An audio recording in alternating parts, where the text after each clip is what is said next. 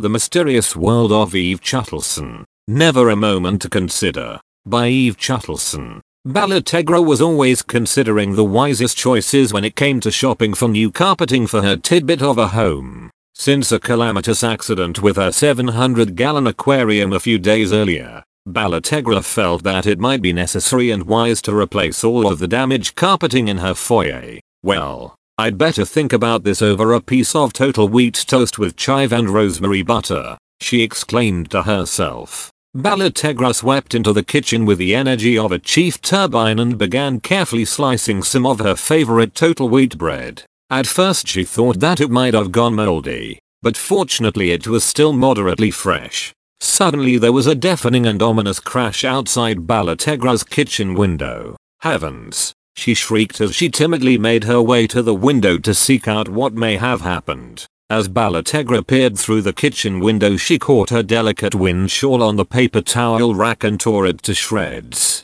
Barla Tegra winced in horror as she came to the realization that her wind shawl had been completely destroyed. At that moment, Barla Tegra suddenly realized that she must put on her eyeglasses to more accurately witness the apparent destruction outside. When she reached into her cavernous blue velvet handbag, Barla Tegra discovered a mysterious set of keys. The sight of the mysterious set of keys reminded Barla Tegra that time was of the essence. She carefully picked up the keys and then navigated to her glasses. Once she had donned her glasses, Barla Tegra realized that a gigantic boulder had rolled into her yard and smashed into her new car. Barla Tegra's car was completely destroyed. Oh my stars and heavens above, what am I going to do? She winced. As Barla Tegra more carefully studied the scene of complete destruction outside of her kitchen window, she realized that the boulder had not destroyed her car, but an old golf cart of her neighbor's. Potililia is not going to be very happy that her golf cart was completely destroyed. It held several precious memories, Barla Tegra gasped. Suddenly Barla Tegra realized that her total wheat bread needed to be toasted so that she could contemplate the new carpeting. Barla Tegra put 2 slices of total wheat bread into the toaster and then began wondering if her old radio in the basement still functioned. The radio, which had been manufactured in 1919, was given to Barla Tegra on her 15th birthday and she had always loved it. The toast popped out of the toaster with extreme force and nearly broke Barla Tegra's glasses. Fortunately, Barla Tegra's training in karate helped and she deftly caught both pieces of toast and spread lots of chive and rosemary butter on them. As Barla Tegra enjoyed the buttery total wheat toast, a menacing wind began to pick up outside, bringing with it severe rain and hail. Barla Tegra felt that although the weather was getting rather hectic, she should telephone her radio repair center in Mount Clifton. After finishing the sumptuous total wheat toast, Barla Tegra leapt up and dashed into her knitting room and began dial the number to her radio repair center. Barla Tegra strongly felt that her old radio would at least need a good cleaning and possibly some repair work. Ida Boomsk was the owner and chief technician at the Mount Clifton Radio Center and had over 6 decades of experience. Ida Boomsk answered the telephone with her usual friendly yet frantic greeting and then listened carefully to Barla Tegra's concerns. Barla Tegra described her old radio in great detail and offered to sketch a drawing of it and mail it to Ida, but Ida proclaimed that it was not necessary and to bring it over swiftly. Suddenly Barla Tegra was in a daze trying to calculate how rapidly she could get to Mount Clifton. She knew her brand new limousine would make the trip with ease, but was very sentimental about her vintage tart car. Barla Tegra's tart car was very special, as she had used it for nearly 3 decades to deliver her homemade clove and basil tarts to customers in a 7-county area. The brightly painted tart car was emblazoned with the signature Tegra's Clove Specialties logo and had outside speakers that blared polka music very loudly. Barla Tegra's customers were always thrilled to hear the polkas as they knew the sumptuously delicious clove and basil tarts were on the way. Barla Tegra made the decision to take the tart car to make her trek to the Mount Clifton Radio Center and then quickly styled her hair into an incredibly fashionable sensation. She then swept into her cavernous living room and threw open the closet doors to retrieve her lavishly expensive luxurious silk whisper jacket and deluxe pine-lined purse. Once Barla Tegra had donned her lavishly expensive luxurious silk whisper jacket, she made her way to the kitchen door and out to the garage. Barla Tegra's garage was quite spacious, with plenty of room for her brand new limousine, her sentimental tart car and ultra pipeline camper. Barla Tegra leapt into the tart car, which still had the delicious scents of clove and basil embedded into the fabric. Suddenly the tart car's radio began playing a festive polka tune which reminded Barla Tegra to fetch her old radio from the basements for Ida Boomsk.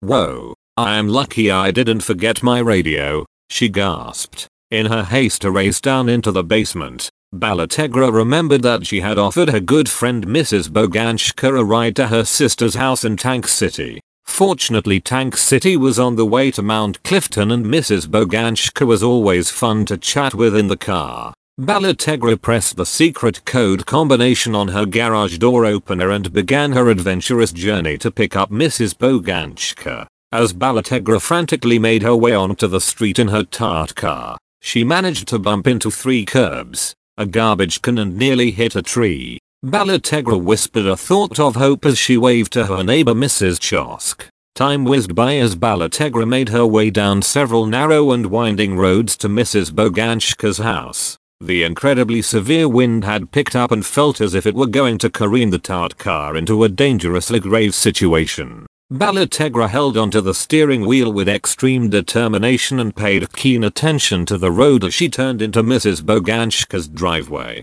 Mrs. Boganshka was ready and wearing a silk hand-painted slimming pantsuit and a fabulous cape.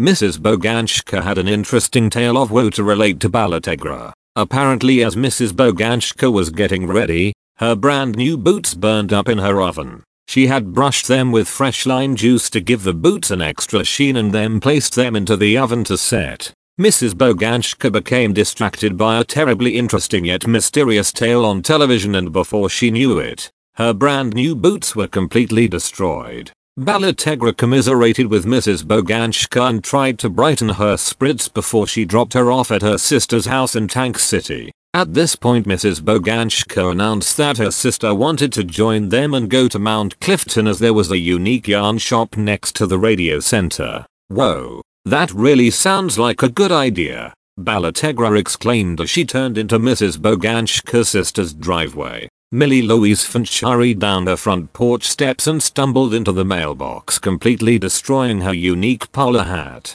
Millie Louise winced in horror as she lumbered into the back seat. Mrs. Boganshka greeted her sister and shared her tale of woe over the burnt boots. Well, it looks like today wasn't the best day for our high fashion wardrobes, Millie Louise squealed. As the ladies rambled on and chatted about the beautiful scenery, the wind picked up even further and it began to hail. Heavens, Barla Tegra hollered. I hope this little tart car makes it to Mount Clifton with all of this harrowing weather. Crunch. Suddenly Mrs. Boganshka realized that her sister Millie Louise had sat on Barla Tegra's old radio and smashed it. The radio was completely destroyed. Both Millie Louise and Mrs. Boganshka were horrified and decided not to tell Barla Tegra. As Mrs. Boganshka tried to distract Barla Tegra with tips on how to drive in severe weather, Millie Louise feverishly tried to put the old radio back together. For Millie Louise, time was at a standstill as she pieced the vintage radio back together using a bottle of Cantaloupe scented wig gel that she had in her purse.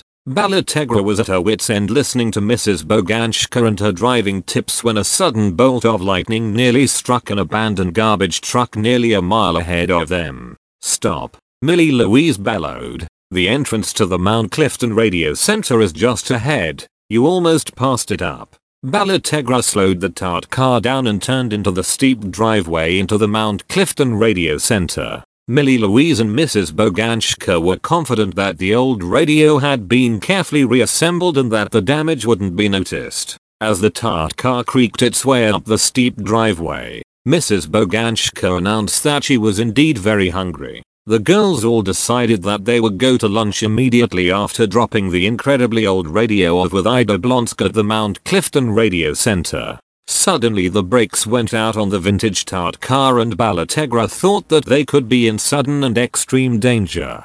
Mrs. Boganshka nearly blacked out from fright but instead rolled down her window. Mrs. Boganshka strongly felt that the high wind and icy hail would alert Barla Tegra to the severity of the situation and assist her in driving. As the tart car seemed to be traveling wildly out of control, Barla Tegra had the wisdom to reach for the emergency brake and bring the vintage vehicle to a steady and comforting halt. The ladies, who were nearly frantic from the incredibly harrowing drive, scrambled out into the cozy radio center. Ida Blonsk was thrilled to see all of them and offered piping hot charm tea. Millie Louise quickly reached for a cup of tea to distract Barla Tegra from seeing the cracks in the old radio. Barla Tegra, who was oblivious to the severe damage to the old radio, also took a cup of charm tea and complimented Ida Blonsk on her hospitality. Mrs. Boganshka decided to pass on the charm tea as it didn't agree with her. As Barla Tegra handed the old radio over to Ida Blonsk,